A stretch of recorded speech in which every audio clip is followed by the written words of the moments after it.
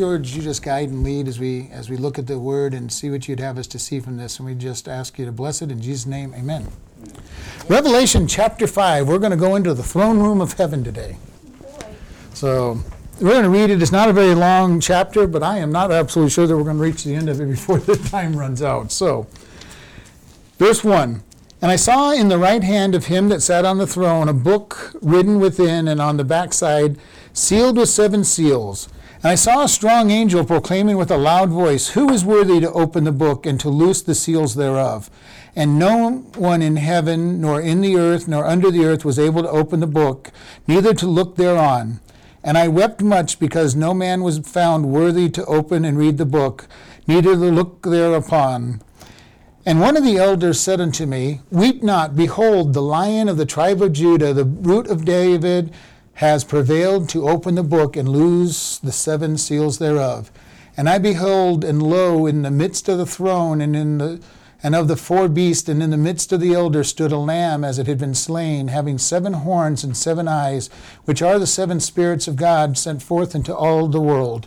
And he came and took the book out of the right hand of him that sat upon the throne. And when he had taken the book, the 4 beasts and the 24 elders fell down before the Lamb, having every one of them harps and golden vials full of odors, which are the prayers of the saints. And they sung a new song, saying, You are worthy to take the book and to open the seals thereof, for you were slain and were redeemed and have redeemed us to God by your blood out of every kindred and tongue and people and nations, and have made us unto our God kings and priests, and we shall reign on the earth.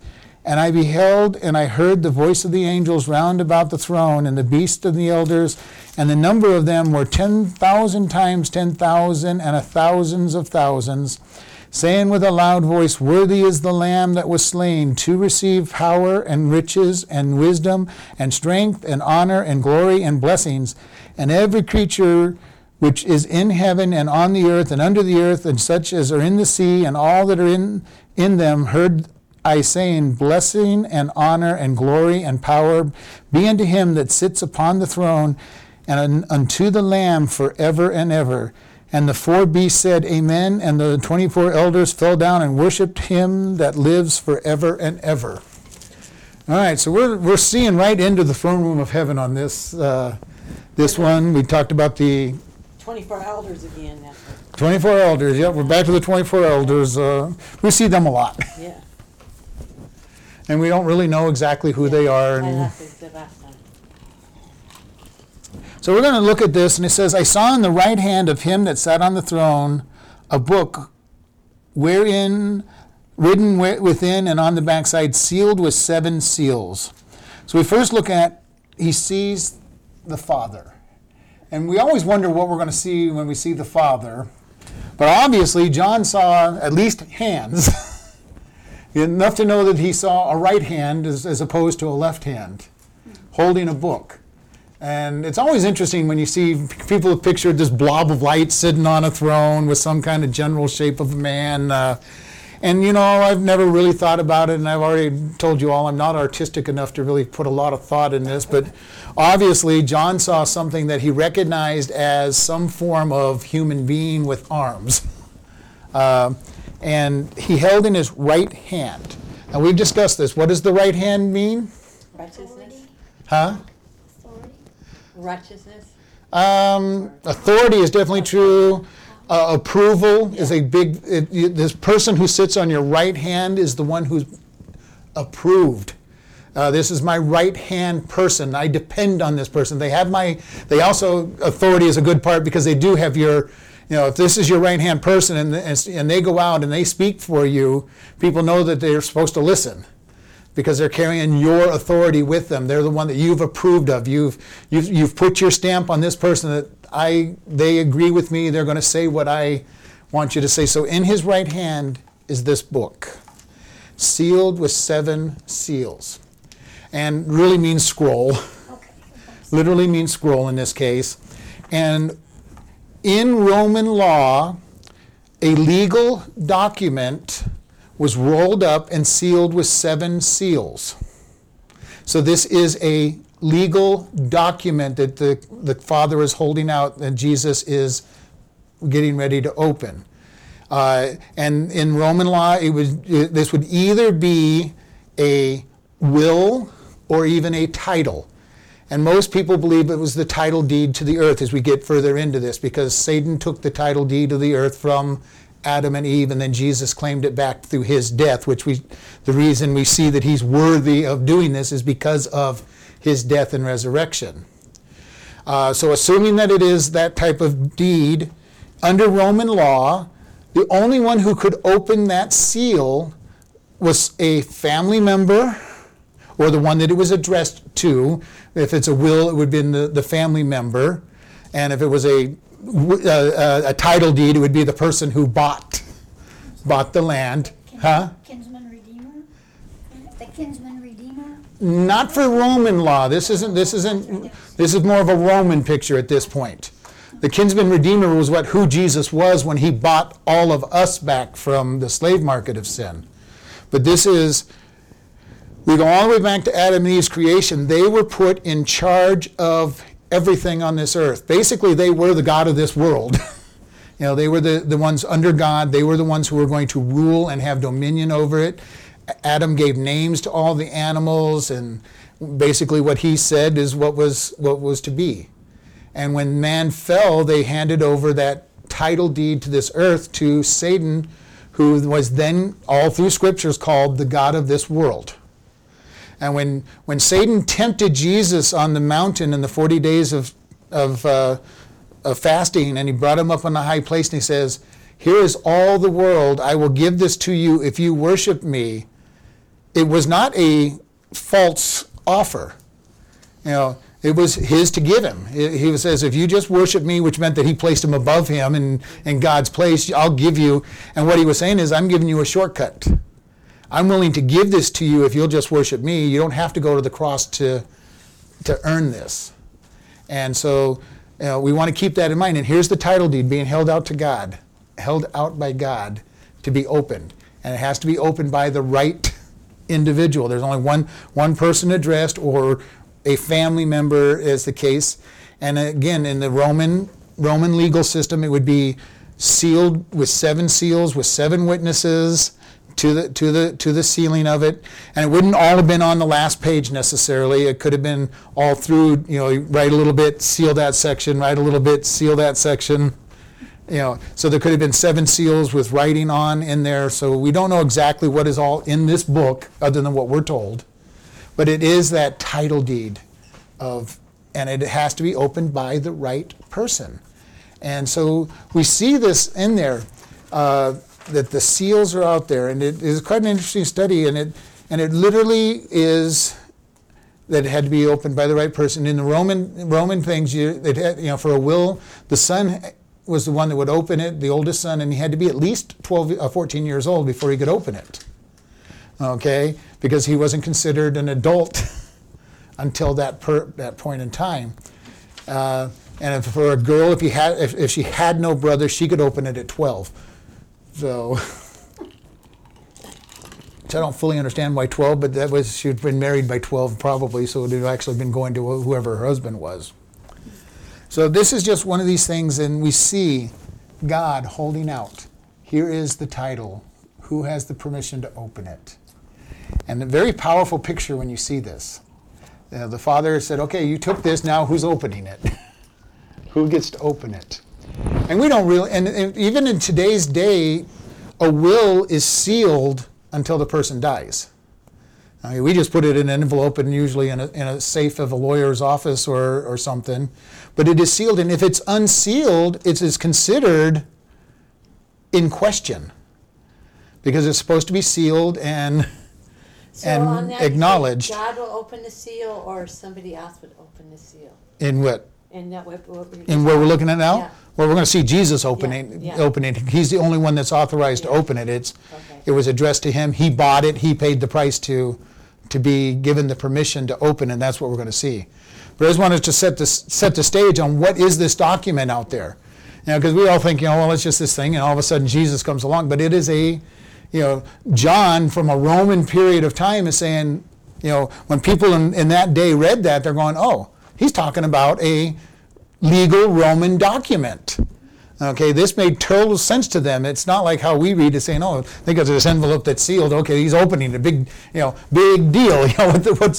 So I'm trying to lay the groundwork on why this is a big deal when we read this chapter. It's not just, here's a seal, here's a scroll that's been sealed, go ahead and open it. This is a legal document that he's looking at. Sealed is really important problem. In most cases, and we talked about before, God says that we are sealed by the Holy Spirit. And the sealing proves the authenticity of what's inside. Especially in these days when you put your ring on it to stamp it.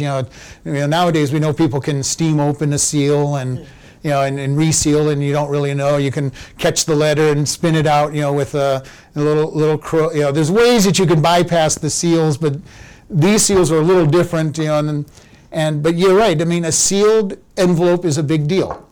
If you don't, you get a letter in the mail that's not sealed, you're going, why isn't it sealed? Who opened it? Who's been reading my mail? Who's been reading my documents? What's missing? Yeah, what's missing even? Change. Yeah, what has been changed, and this is the whole purpose of it, and this is why wills even today are pretty much in a sealed envelope. This is the seal, and it's usually signed across the seal in some way, or stamped with this seal, saying this is an official document. What's inside has not been tampered with. And that's why the Holy Spirit seals us, so that when he presents us to the Father, it says, here is what we know is in here. It hasn't been tampered with. It's not been changed. And so we see that in this area here. And then it says, I saw a strong angel, and interestingly, it says strong angel in verse 2. We had an angel in the Old Testament that killed 187,000 men in one night. So, I'm sure he was strong. I hope that angel was strong. And if that angel wasn't strong, I'd hate to know how strong this one is. But it says, a strong angel proclaiming in a loud voice, who is worthy to open the book and to loose the seals therein? And worthy in here is to have merit or permission. Okay, it's. This would be, okay, we would almost say, who's authorized to open this book? Who out there is authorized? And he's saying, and then John goes, and no man, or actually no one in heaven, nor in earth, neither under the earth, was able to open the book, neither to look therein.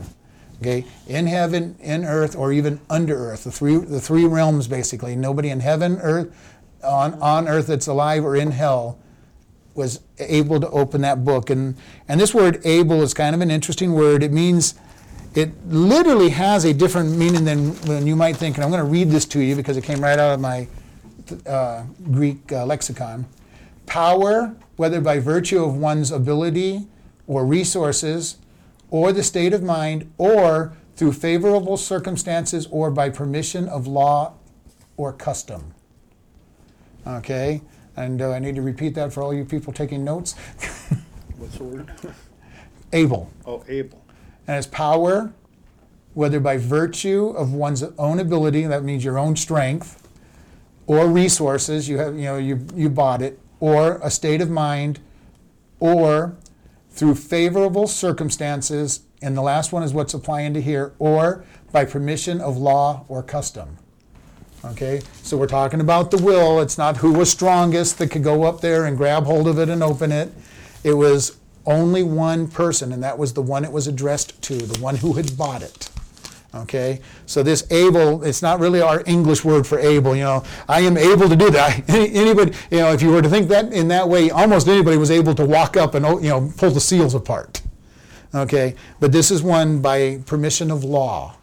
Okay, this is sealed. It's meant for one person to open it, and and John looks around and he sees nobody there that's able to do it. And and John's attitude, and I wept much. And this weeping that John does in the Greek is a very strong one. It is to weep openly, audibly, like a child. He was just so saddened by it that nobody could open it. He just saw nobody who could open it, and he just wept. He knew the book. He knew this legal document was important, and there was nobody that was given the permission. And this is not the wailing, the wailing trying to make knowledge, it's not the shedding, just the shedding of tears where you're just sad. It's not even a dirge or a lament. This is just, he was wailing, and anybody who's seen a kid who's been hurt knows what that crying is. I want attention, I'm really sad, and I need that help. And John is in tears. And we can know that. There's times when we just feel that hurt, when something goes on and we just see that something is not right. And it's that hurt we might feel when we look at somebody and we see how they're failing to live up to God's way of doing things. They're failing to walk in righteousness and to follow God's way of doing things. And we get that hurt in our being that they're making bad calls, they're making bad decisions. And in this case, it's just the hurt of this document. Nobody's available to make this. Nobody's worth opening this stuff. And think about where he's at. Yeah. He's not on earth. I know it. He's in heaven, and he's saying there's nobody here in heaven that's worthy of that this is addressed to. And it's causing him great anguish, because it's this document is obviously important. It's a legal document. He recognizes it as a legal document. And he doesn't see anybody who's... I read that, and I never thought of it that way, but that really does hit your heart. Mm-hmm. And it says, because no man was found worthy to open and read the book. And that read there is very interesting, because it means to know accurately. In Greek, it means to know accurately. Neither to look thereon. So, this is a serious thing to John. And you can picture him, he's in heaven weeping. And he's weeping because, here he is in heaven, and there's nobody that's able to open it. You don't weep in heaven either. Well, at the very, very end, God wipes all the tears, but there's a lot of weeping in heaven up until that period of time. But John is weeping, he's crying, and he's doing it because there's nobody that is worthy. And this worthy is such an interesting word, that is that same thing that we had before, that they have the right. Verse 5, and one of the elders said unto me, weep not. Behold, the Lion of the tribe of Judah, the Root of David, has prevailed to open the book and loose the 7 seals. And those titles we know are Jesus. He is the Lion of Judah, the Root of David. And this word prevailed literally means to win a victory, but it also has an inclusion of, and so prove the right and the power to possess. He proved his right and power to possess by going to the cross, dying for our sins, and being resurrected. He proved he was the Son of God, which then goes back to, as we said, that the last will or testament or the title deed goes to the member of the family. So his victory over death was his proof that he was a member of the family, definitely over 14, and had the right to take the scroll because he had proved who he was. And in Rome, there was a lot of times when you had to prove that you were the son and that you were worthy to be the son. And so this is all part of the Roman tradition of things and that we're seeing here. But Jesus, the Lion of Judah, the one who is going to be the king, and Judah was always the kingly tribe from the very beginning. Isaac blessed him and said that, Judah, you will have kings from your loins. And then when Benjamin got the first king, it was quite an interesting situation because nobody expected it. And it wasn't what the scripture said. Because remember, Saul was a Benjamite. He wasn't from the tribe of Judah. So he had no prophetic right to the kingdom. And yet it was given to him to start with. And then you have David of the line of Judah coming along. And then God promising David, there will always be a king from your lineage forever, which refers to Jesus, where he will rule forever as the king. And so we see, again, prophecy all through the scriptures coming true. And this is the thing about the Bible. The Bible has so much prophecy in it. I mean, when somebody said that that Judah, you're going to have kings come out to you, it had about a 1 in 12 chance of being right. Okay, there's 12 tribes. You're going to pick one of the 12 tribes. You pick Judah. And Judah wasn't the chief of his brothers at that time. He was not the one that you would have normally picked. So, and we see prophecy in the scripture, and it's the only book that has prophecy that is so specific that you know it when it's true. You don't have to sit there and say, well, this one said this, and it might possibly mean this or been fulfilled here. It talked about the Messiah being born in Bethlehem. Okay, out of all the cities in Israel, number one, why would they have picked Bethlehem? It was one of the smallest of all the towns in Israel, and yet they picked it. Normally you probably would have said, I think it'll be Jerusalem. It's the big town. It's where everything happens. It's like if they would have picked chloride. Yeah, it would be like saying, out of all the towns in America, chloride's going to be where the Messiah will come from. Well, number one, a lot of people are going, where's chloride? And that was the same thing with Bethlehem. Well, where the heck is Bethlehem? It's 12 miles from Jerusalem, and you're saying Bethlehem? It was a little more well known than chloride is, but it wasn't. It had 30 or 40 families in it. So it wasn't where you would normally have spoken, especially when it was prophesied. It was a really small place. And then it was said that all the children would be, that Rachel would be crying for her children because of their deaths, and all of a sudden Herod kills all the babies under 3 years old, and it tells us all these very specific proofs that he'll be of the line of David, he'll be born of a virgin, and all these different things that are very specific, and we see them all fulfilled. And don't remember off the top of my head, but the odds of all these different things being fulfilled in one person being born at the right place and all these things happening was, astronomical. I remember one of the pictures they tried to use on it was that you paint one silver dollar out of a bin and put silver dollars over the whole state of Texas, 3 feet deep, and then try to find the one with one chance. And you can imagine that you probably wouldn't ever happen. So this is the power of all this, the praise of all this, and it says he's proved that he's who he's supposed to be. He's proven, he's won the victory that he can be able to answer and pick this up.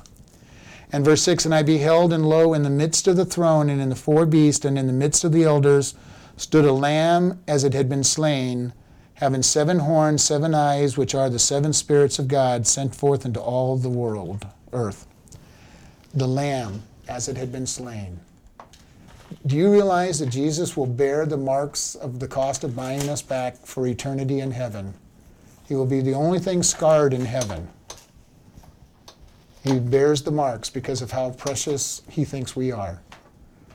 I am glad that he's going to wipe away the tears, because I don't believe that I could look at Jesus scarred and the cost that it took us to get there and not have tears. He's still going to have the scars in? He's seeing them here.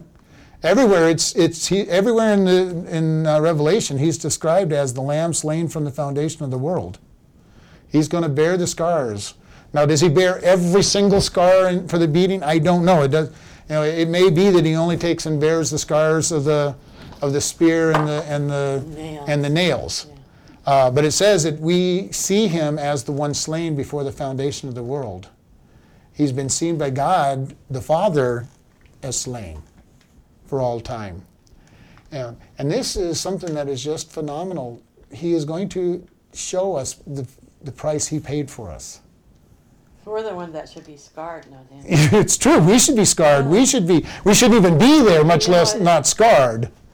And yet, because of what he did, we get to enter in with perfection, without the scars. But we're always going to be having that reminder of what it cost for us to be there. And I am so glad he's going to take away the tears, because I don't believe that I could look at that and not be broken by it. It's just the way I see it. I can't think about it on this earth without being broken about it. I can't understand how I would feel seeing the cost of what he paid. And it says John saw him, the Lamb slain, in heaven, with 7 horns and 7 eyes. 7 horns, the horn represents power. When you're reading Daniel, we read later on in Revelation, horn refers to power. And we see that over and over in the scriptures. It talks about the horn of this king, the horn of that king, that's talking about power, rule. So 7, completion, perfect rule. He's going to have perfect rule. He's got the 7 horns, 7 eyes, and this one is not even open to discussion because it says, which are the 7 spirits of God sent forth into the world? So the eyes are the Spirit? Are the Spirit, being everywhere.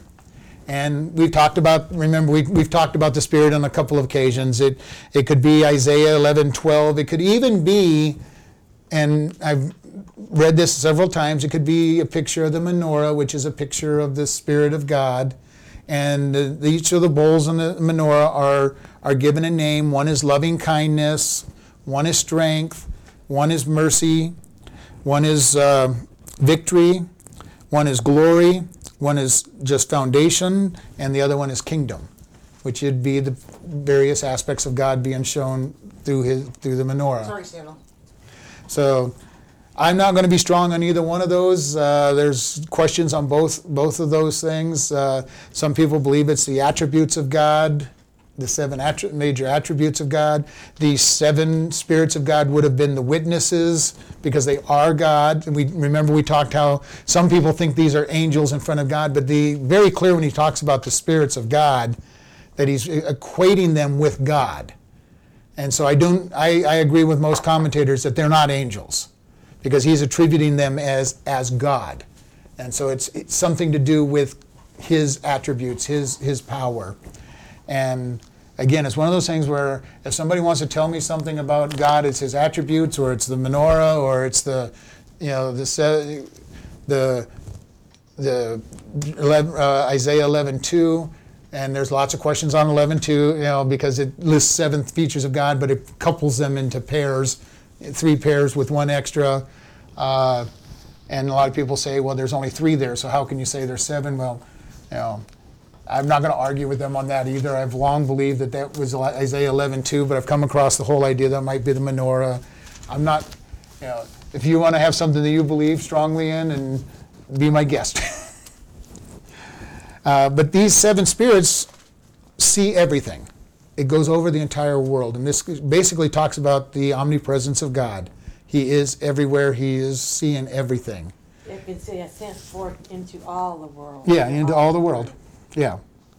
And so he's sent out there, and the Spirit is everywhere.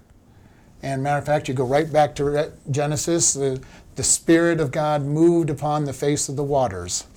Okay, so right from the beginning, the Spirit has always been there. The Spirit has been omnipresent, moving and doing what he does. And his job is to bring people to Jesus, convict them of their sins, and to bring them to God. And so we see that here, and Jesus has the 7 eyes, which shows that it's part of him. It's one of those verses that help build the Trinity out of here. You've got the Father sitting on the throne, you've got the Lamb in front of him, you've got the Spirit represented in the eyes going out into all the world. And this is one of the things, and we bring this up, people will tell you, well, the word Trinity isn't in the Bible, and they are absolutely correct. The word Trinity is not in the Bible. But God is definitely shown as 3 separate and distinct individuals, and he also says they are one. We can't comprehend that. When Jesus was baptized, the Spirit came down as a dove, Jesus came out of the water, the Spirit came down as a dove, and the voice in heaven said, "This is my beloved Son in whom I am well pleased." On the Mount of Transfiguration, Jesus is there, the Spirit descends, and God says, "This is my Son, listen to him." In the very beginning of Genesis, it says there, Elohim, which is a plural word for one God. And we don't understand that either. And the Jews don't understand it. So, but we see that God says he is one, which he uses Elohim on that. But we also know that he's multifaceted. And what that means, we don't know. And I've always taught, when I teach on the Trinity, I can teach you everything I know about the Trinity and all the verses on the Trinity. And by the time we get done, you're not going to understand the Trinity any better than when we started.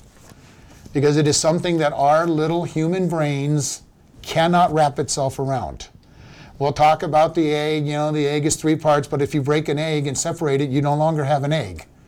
You have a shell, a yolk, and a white. And you cannot put them back together again. They'll talk about ice, but you can only have water in one form at a time.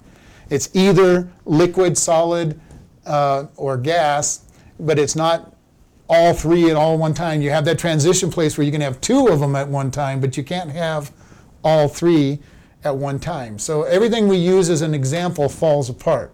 We look at the universe and we go, okay, we have earth and heaven and the rest of the universe, but we can't break them apart and say that they're individual. And so we see all kinds of examples of the idea of Trinity, but we'll never understand it, and yet we see it all through the Scripture. God is three entities, and they are one. And the closest example I can ever think about is us, body, soul, and spirit. But again, we can't separate our body, soul, and spirit into three entities, but yet we do know that all three of those entities fight and war within us on a daily basis. We have the body with all of its lust and desires. We've got the soul, which is our innermost being, with its, depending on which side, and then you've got our spirit, which wants to do what is right. So that's about as close as we can get. They war against each other. We know that they are three very separate, distinct parts of us, and yet we are one. And that's probably the closest we can ever get. But again, we can't separate our body, soul, and spirit from each other and put them back together. And we can separate them through death. We can separate the body from the spirit and the soul, but we can't put them back together. God can, but we can't.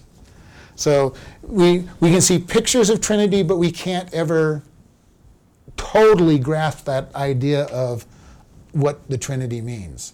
Because we start, and we're accused all the time of worshiping three gods because, you got the Father, Son, and the Holy Spirit, and because the mind can't put them all together as one, they will say, well, you worship three gods, or they will deny that we have the three parts, and they'll try to say, well, it's just how he expresses himself. And that has got a very big danger, too, to say, and there is kind of a truth in there, but you can't, there's the danger of going too far that other direction and saying, and you get back into the ice example, one or the water, one or the other, but not all at one time. In which case you wouldn't have him coming down at Jesus' baptism and all three of them being present. And we always want to remember that they're all three persons. The Holy Spirit is not an it is not a thing. He is referred to as he. He can be grieved. He can be, rejected.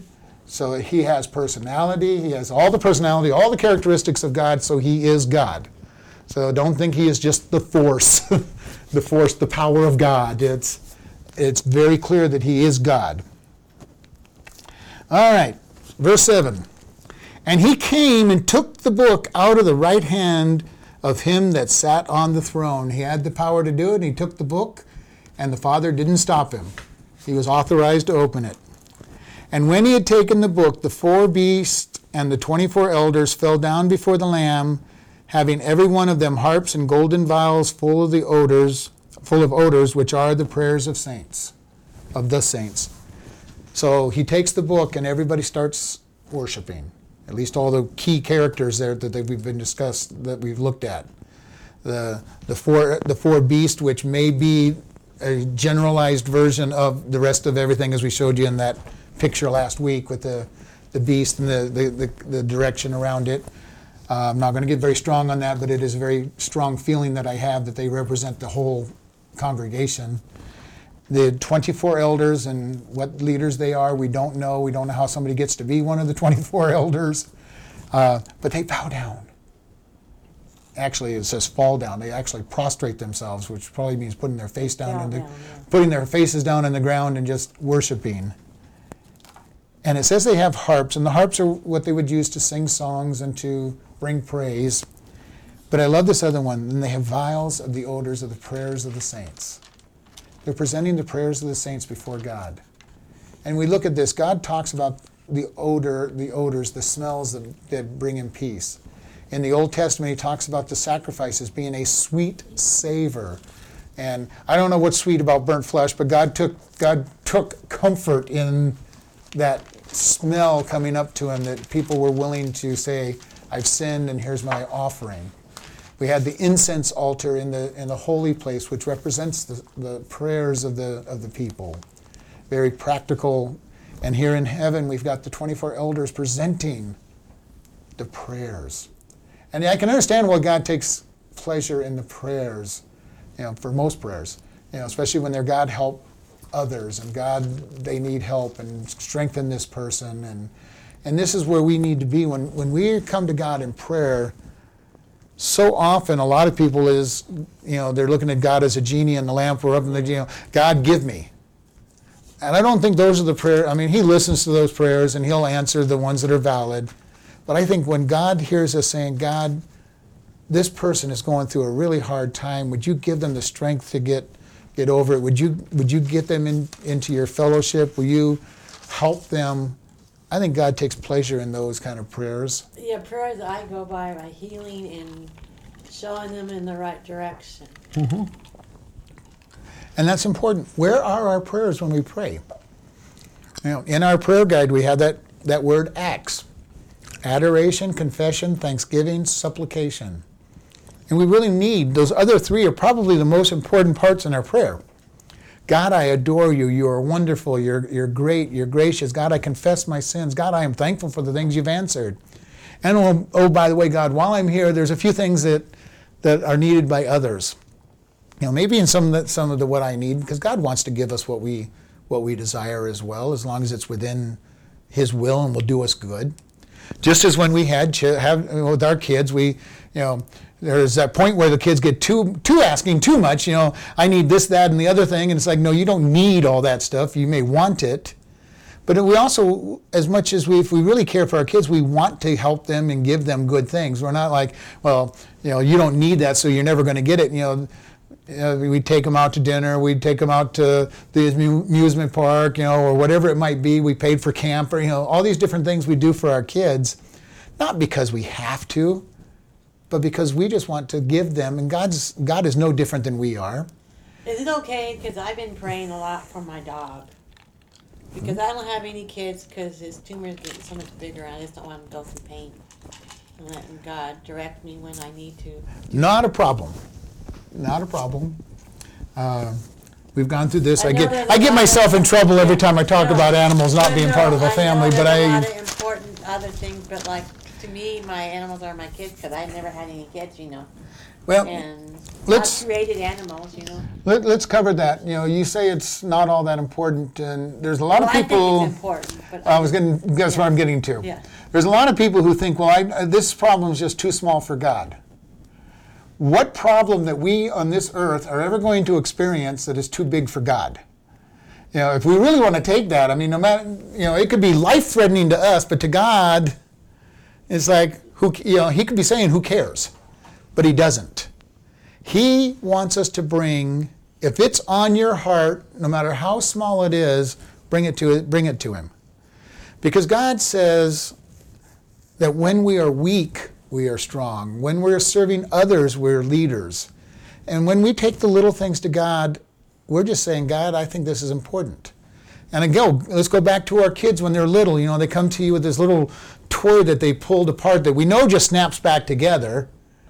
But are we going to say, well, you stupid kid, just snap the thing together and you're okay? No, we go, oh, I'm sorry that this is broken. Let me help you get it fixed, and we fix it for them. And we're looking at it, that could be one of those examples, it's such a small thing, they could have just snapped it together themselves if they had taken a moment. And God is the same way. He wants us to bring even the littlest things to him because he is our Father. He cares about us in a very deep way that we may never understand. He wants to bless us. He wants to give us not just our needs. Most people say, well, it's not a need, it's a want. Well, give it to God. Maybe he will say that it's something you can go ahead and have. It's part of being dependent on God. Being dependent. And too often we want to be independent. God, I can handle this. This is just a small problem. I can do this. But the problem with small problem, handling small stuff is we try to keep handling bigger and bigger stuff because we start wondering, what is too small and what is too big, and God is saying, I just want you to come to me. This may be a dumb question, but why, just when I talked about, I'm not crying because I'm sad, I don't know why, it just hit me. my dog. Yeah.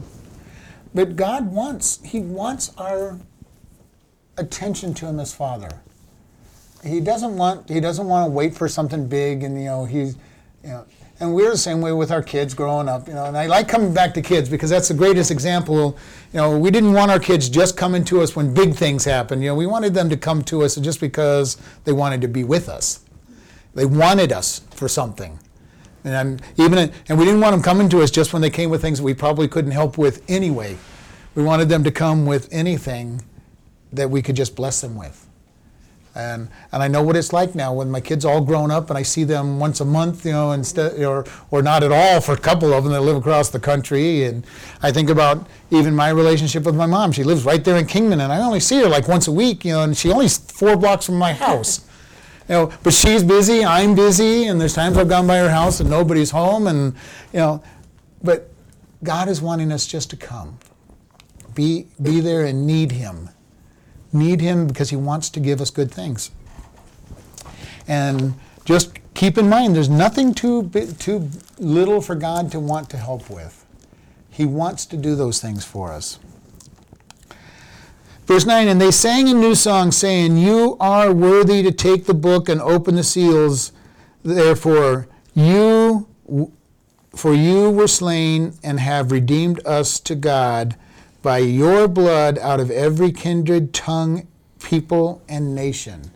That's quite interesting the way they put that. But it starts out that you are worthy because you were slain.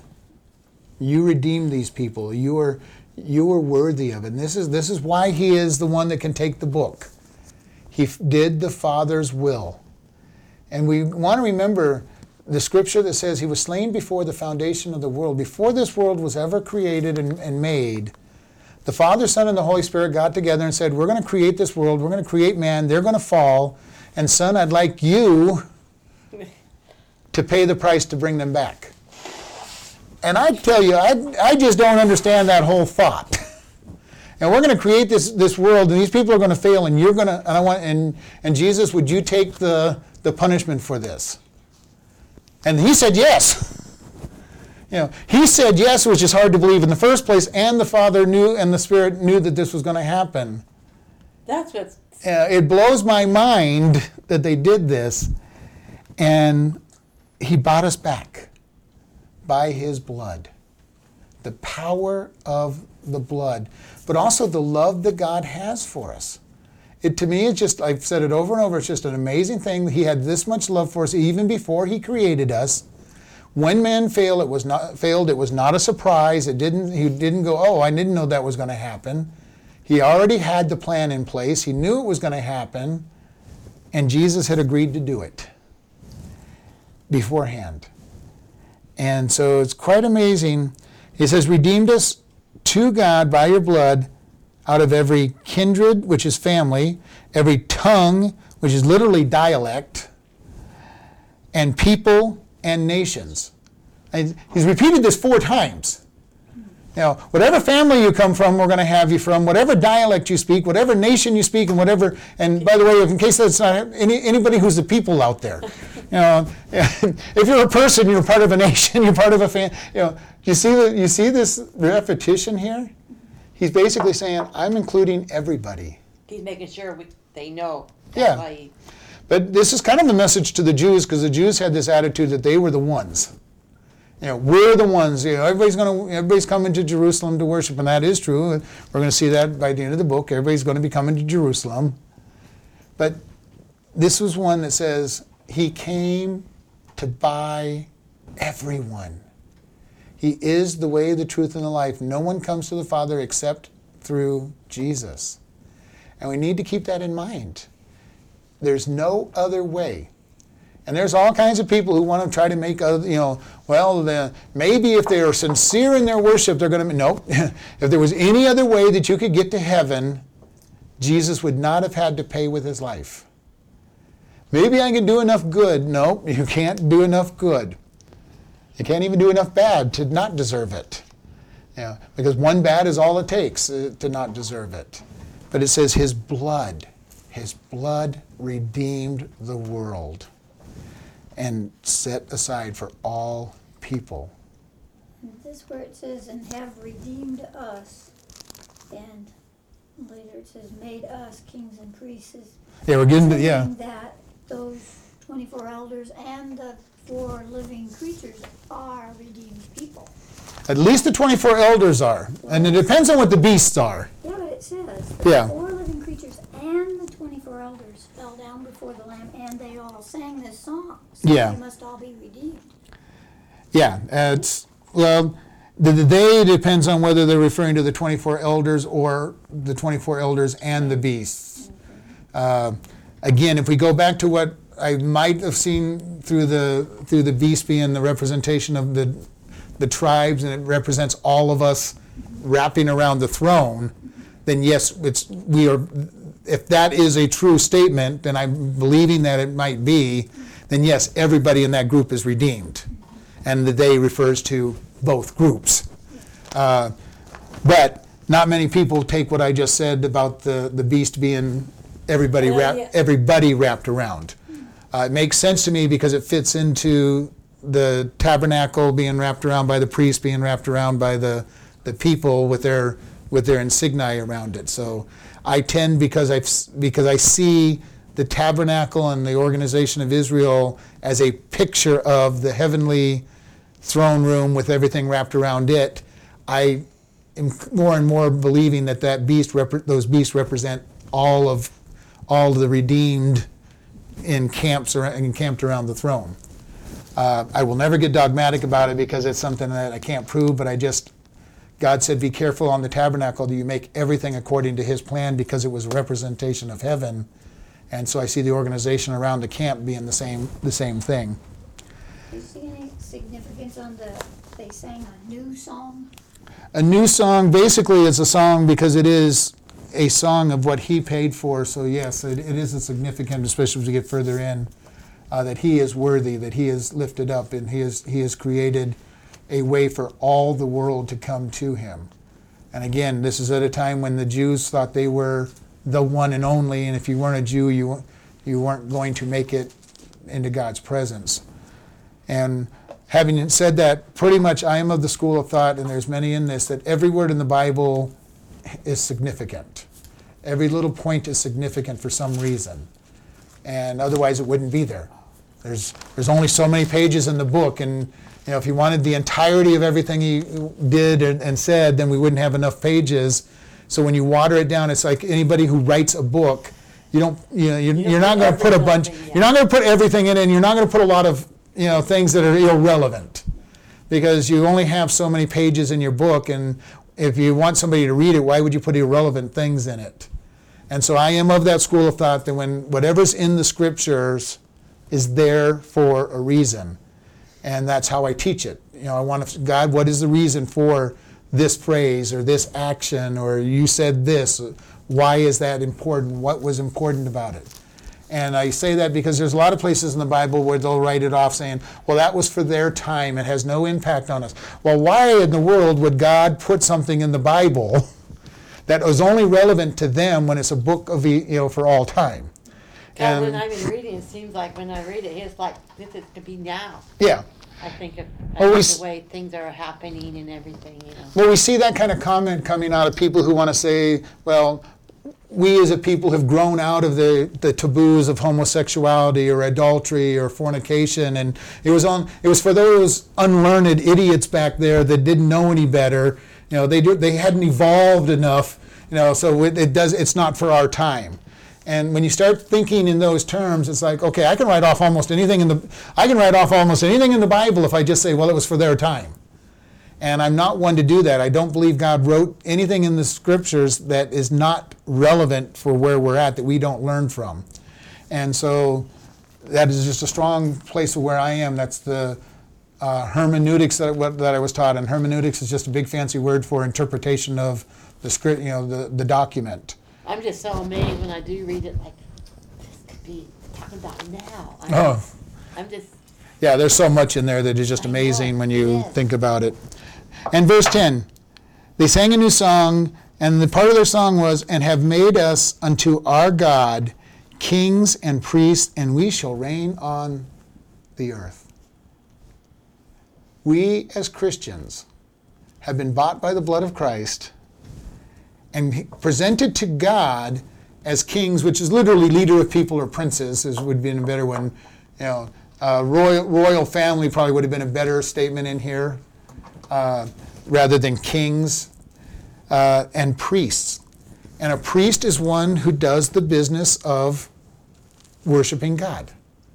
Okay, literally offering the sacrifices, but they would also keep the tabernacle clean and swept and all of that. They were busy about the sacred rituals, or in other words, does the work of God in dedication and service.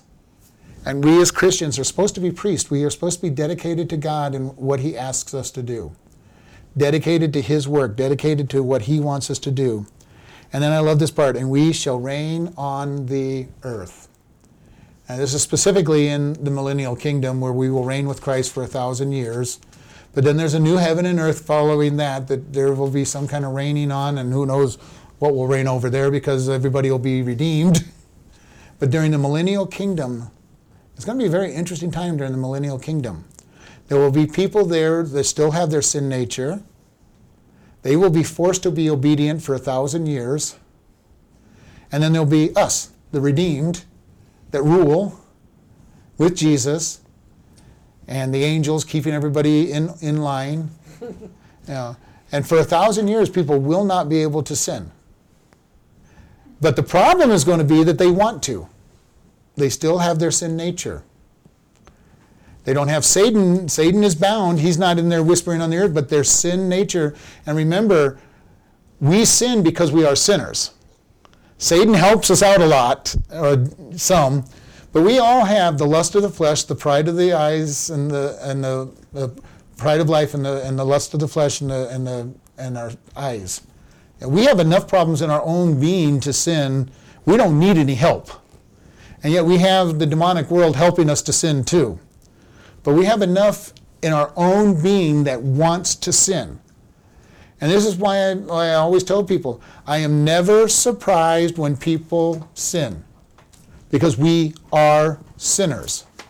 Our flesh desires to sin. Our flesh desires to be ruling over people and having dominion and saying those nasty words or smacking somebody upside the head because they were mean to us. And said it over and over. Our first instinct is always going to be the flesh. When somebody's unkind to us, our flesh is going to flare up and say, yeah, well, I'm going to give you what you deserve. Now, if we're staying close to God in the Spirit, the Spirit can sometimes get up right up there with us and say, no, you're going to love this person, you're going to be kind to them. And we know what's ruling by how we react. If when somebody's mean to you and you are back in their face real quick, you know that the flesh is ruling at that moment.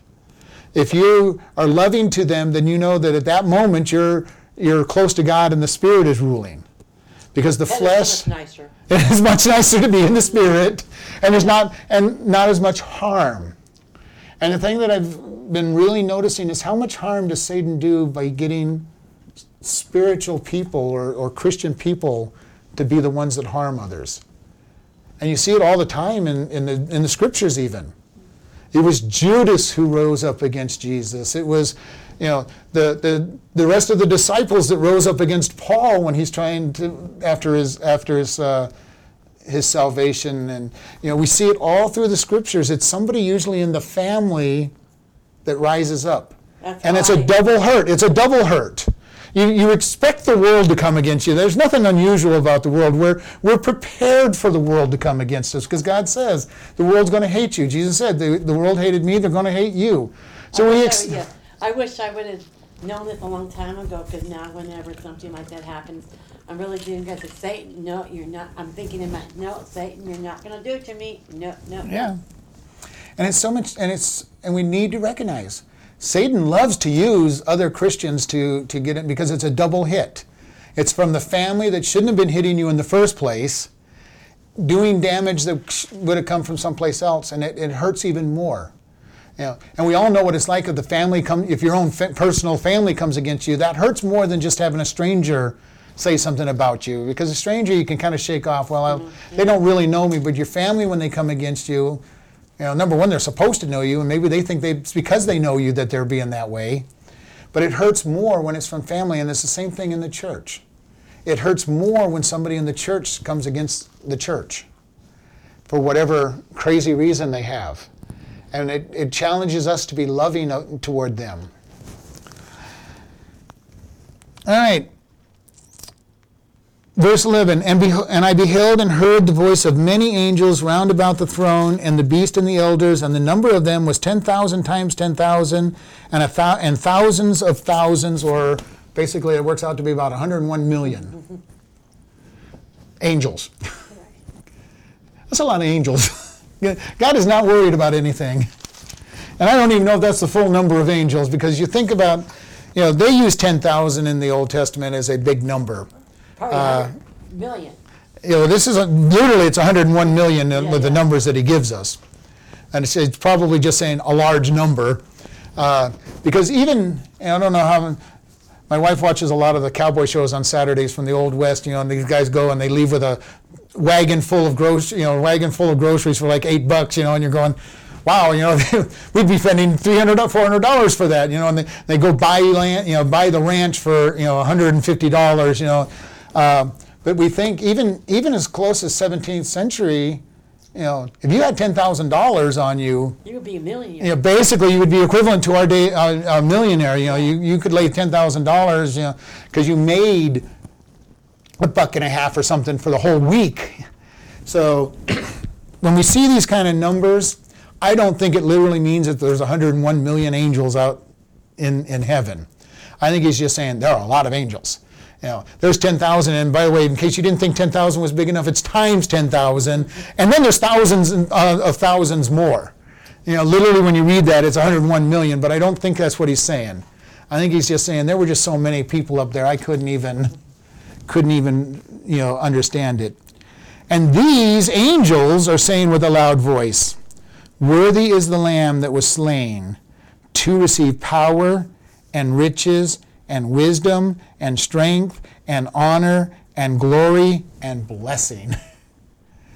That's quite a list of things. Power, dunamis. We talk about the Holy Spirit being our power to live. And you'll hear everybody comment that we get the word dynamite out of dunamis. And they're trying to show you the explosive power, and it is that kind of power. Riches, and this riches is full of abundance. This isn't just meagerly. Here's the bare minimum riches that you can need. This is overflowing riches. It's like a river of money. A river of money, overflowing the banks, yes. Wisdom, applied knowledge, we've talked about that. Being so smart, you win. Strength, ability, and honor.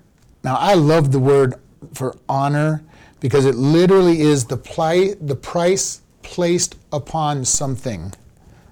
Okay? And we think about that, whenever we buy something, there's a price placed on it. Now, there's the price that we place on it and the price that the person who owns it places on it. And if you can come to an agreement where both of you feel satisfied, then you can make a purchase. If I think the thing is worthless and the person who's selling it thinks it's worth a whole lot of money, I'm not buying it. Okay? If it's the other way around, I feel like I got a really good deal. I thought this thing was worth $10,000 and they sold it to me for $1,000. The person who owned it didn't have the high price on it. And we see that all the time. And that's part of the art of bargaining and negotiating. And people sell their time to a workplace. And then they'll gripe and say, well, I didn't get paid enough. Well, you obviously got paid what you thought your time was worth, or you wouldn't have done the job. And so this is where the honor, the glory, and the blessing. Blessing here is kind of an interesting word because it's eugia, where we get the word eulogy. And that's the place to praise on somebody, to build them up and to edify them. A eulogy is all the nice things that's said about somebody who's dead. It doesn't have to necessarily be dead, but that's when we use that word. The eulogy is at a funeral. But you can actually build people up, and it's not usually called a eulogy at that time, but it's same principle, saying nice things about them and good things about them. There's 7 of those things. Huh? There's 7 of those. Was there? I never didn't count them. That's Yeah, interesting. that's the menorah. 1, 2, 3, 4, 5, 6. Yeah, there was, yeah. And you said menorah. You know, that might be. I'd have to double check that one, but it does look like the menorah blessing, the numbers of the menorah. Interesting. I had never even thought about that. And every creature here is anything created. Everything created which is in heaven, on earth, under the earth, and just in case, in the sea. All of them heard I saying. So this is all of creation now. Before it was the angels, which are created beings as well. But now all of creation is saying, blessing and honor and glory and power be to him that sits upon the throne and to the Lamb forever and ever. Can you imagine the noise that John is hearing here? He's got the angels singing one praise. We've got the 24 elders and the beast singing another praise. And now you've got all of the creation singing a praise.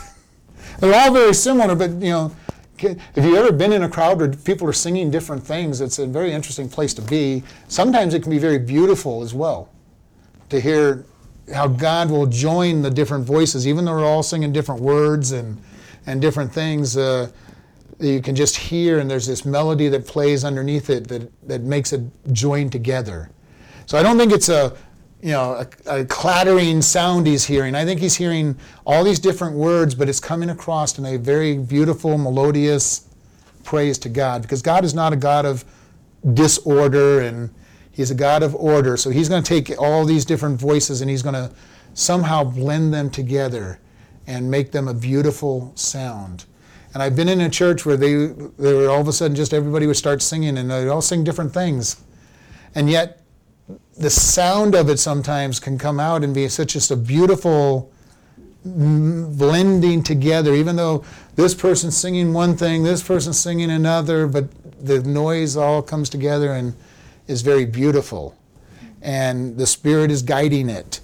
And here's John hearing 3 different songs and yet saying there's beauty in it. When you say that creation sings out, it reminds me of when Jesus said the rocks will cry out. It wouldn't surprise me. Rocks, yeah. It wouldn't surprise me if this isn't part of it. I like that one where it said when the rocks cry out, because I like Yeah. the rocks. Come on, cry for me, rock. But in a very strong way, the rocks do cry out.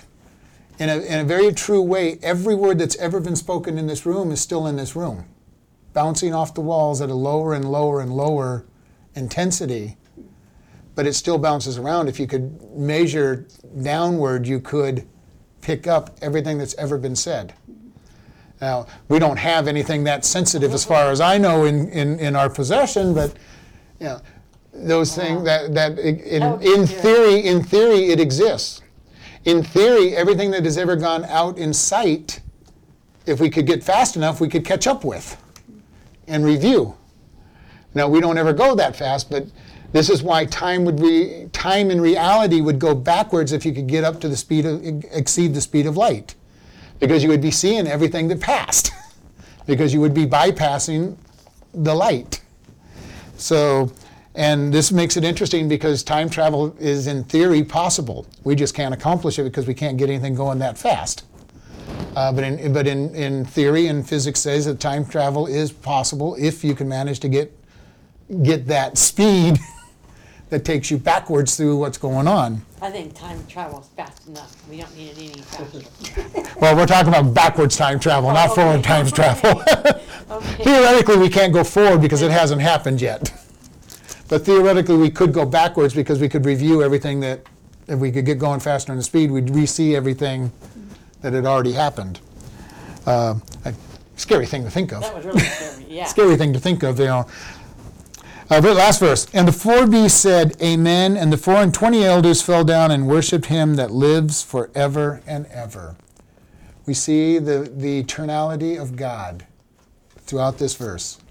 Over and over it says, to him that lives forever. And God lives forever. He has always been. Before time, during time, after time. We as human beings and created beings, we have a start, but we live forever. Now, the question is, where will we live?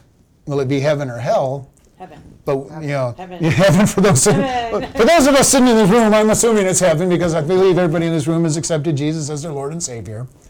But every single person that's alive is going to live forever. Even those who, every person, let's say, I can't imagine that. let's change that. Not every person who's alive, every person who's been born will live forever. All right? Just can't And in our life right now, just these and 50-some years.